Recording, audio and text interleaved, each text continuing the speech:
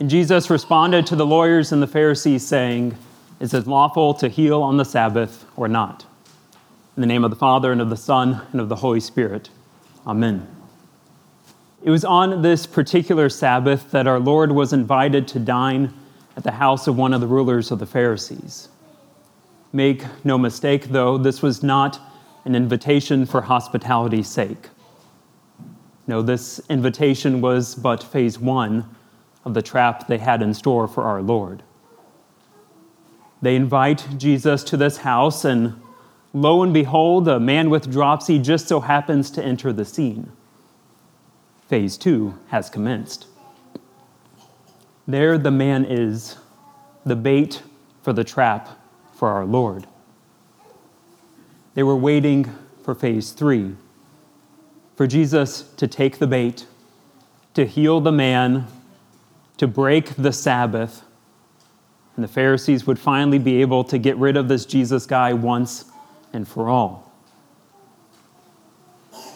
Well, the Pharisees may have been watching Jesus closely, meticulously watching his every move and waiting for him to break the Sabbath. It was, in fact, our Lord who was watching the Pharisees. We are told that Jesus responded to the Pharisees, even though in our text they hadn't even said a word yet. He responded to their action of placing the man as bait before him. So Jesus responds to them and says, "Is it lawful to heal on the Sabbath or not?" He takes the man that had been used as a pawn in their wicked game of chess, and he does the most merciful thing for him. He heals him and sends him away, not to be used any longer by the Pharisees. Jesus sees the man, not as a pawn, but he treats him as a man and has mercy upon him. So after sending him away, our Lord does not just carry on as though nothing had happened. He goes on the offensive twice. Our Lord first calls out their hypocrisy with a question, and then points out their pride with a parable. First, the hypocrisy. Jesus, before the Pharisees can utter any kind of response, asks them a question. "Which of you, having a son or an ox that has fallen into a well on the Sabbath day, will not immediately pull him out?" There it is. Their hypocrisy is on full display. Of course they would pull out their son if he fell into a well. They'd even pull out their ox, a beast of the field, if it fell into a well on the Sabbath day. So why was it scandalous for our Lord to have mercy on this man and to heal him? Do you see their hypocrisy? They created laws of man. They took the third commandment that was meant for a day of rest, to remember the Sabbath day and keep it holy, to joyfully hear and learn through the preaching of God's word. Instead, they put regulation upon regulation on that day and made it a day of anxiety instead of rest. Instead of receiving this gift of God with thanksgiving, they insisted on these countless laws in order to puff themselves up, to put them as superior above the man with dropsy, upon others around them, and superior over Jesus himself. They weren't concerned at all about showing this man mercy. They just wanted to trap our Lord and to get rid of him once and for all, and to finally be able to show just how great and how righteous they were. They used the third commandment, they used the law, not as a curb, a mirror, or a guide, but rather as a pedestal a pedestal that they placed themselves on to show them as righteous before all those around them. The law called them to love the Lord their God and to love their neighbor as themselves. But all along, they loved themselves even more than that.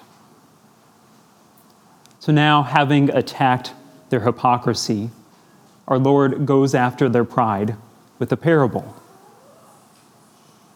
He sees how those who had chosen the best seats of the house at this feast, he sees all this going on, and so he tells them this parable of a man at a wedding feast. When you are invited by someone to a wedding feast, do not sit down in a place of honor, lest someone more distinguished than you be invited by him, and he who invited you both will come and say to you, give your place to this person. And then you will begin with shame to take the lowest place. Jesus first exposes the obvious issue with the Pharisees. They thought too highly of themselves. They put themselves in the seat of honor only to be dislodged whenever someone more honorable than they were showed up.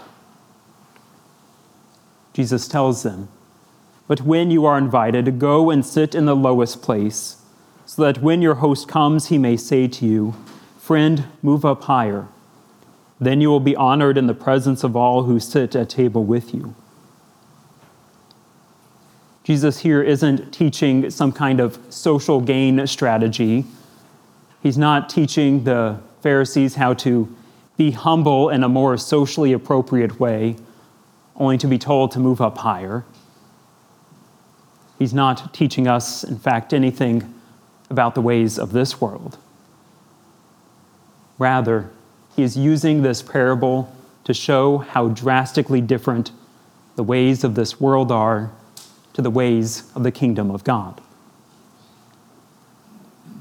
What would have happened if the Pharisees would have put themselves in the lowest seat? And the master of the house did not say, friend, move up higher. Would they be content in that lowest seat? Or would they become embittered that their pedestal of humility was not being recognized and they weren't being exalted to the highest seat? What would happen today?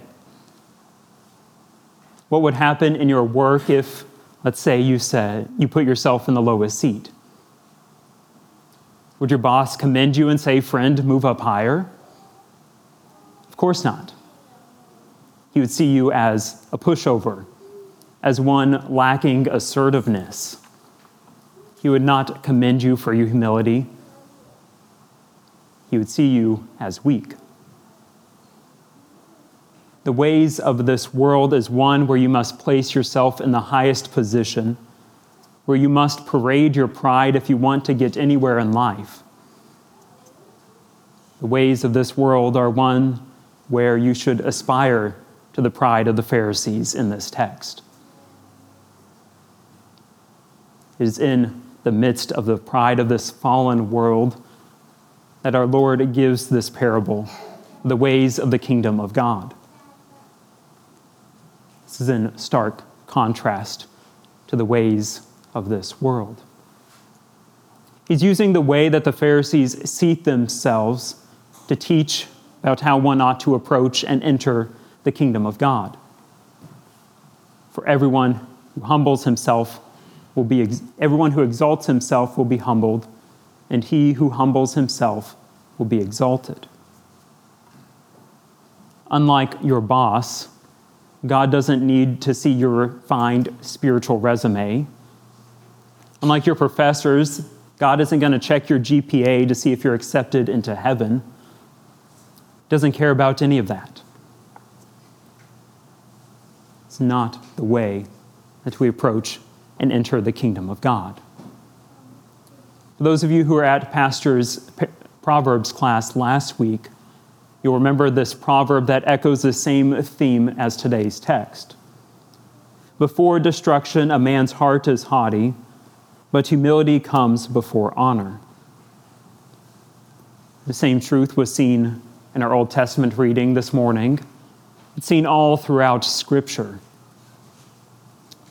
Our Lord invites us to this wedding feast, invites us to the kingdom of God. But if we exalt ourselves and think too highly of ourselves than we ought, we will be like the man in the parable who is told to go down lower.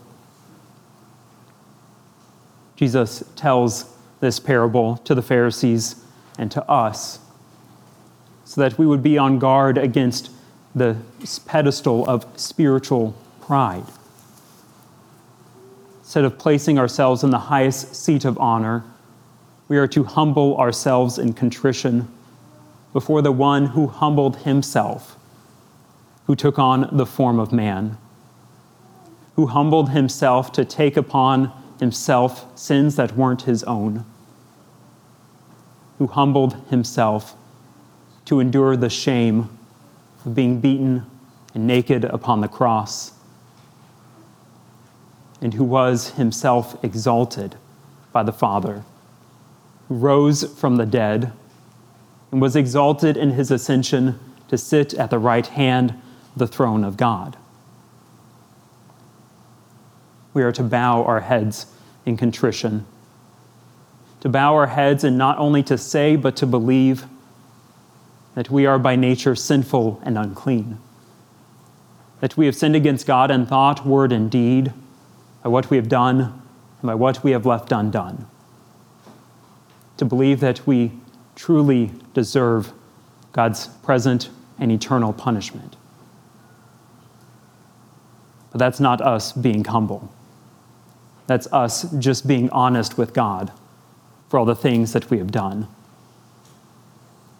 But it's in that posture of honesty with God that our Lord comes to us and says, "Friend, move up higher.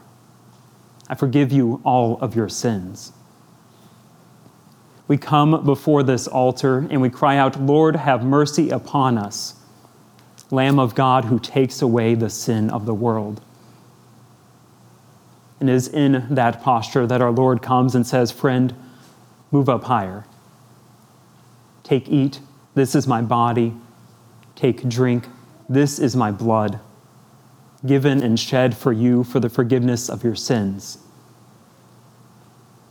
What a joy and comfort that is, that our Lord calls you by name to this altar, to the altar where he is both the host and the feast, in order that he may feed you with his very own body and blood for you, for the forgiveness of your sins.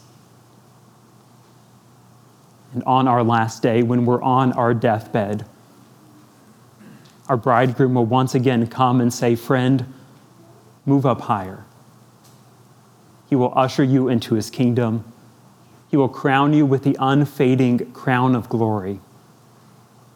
And being freed from all pride, you will be at rest with him for all eternity.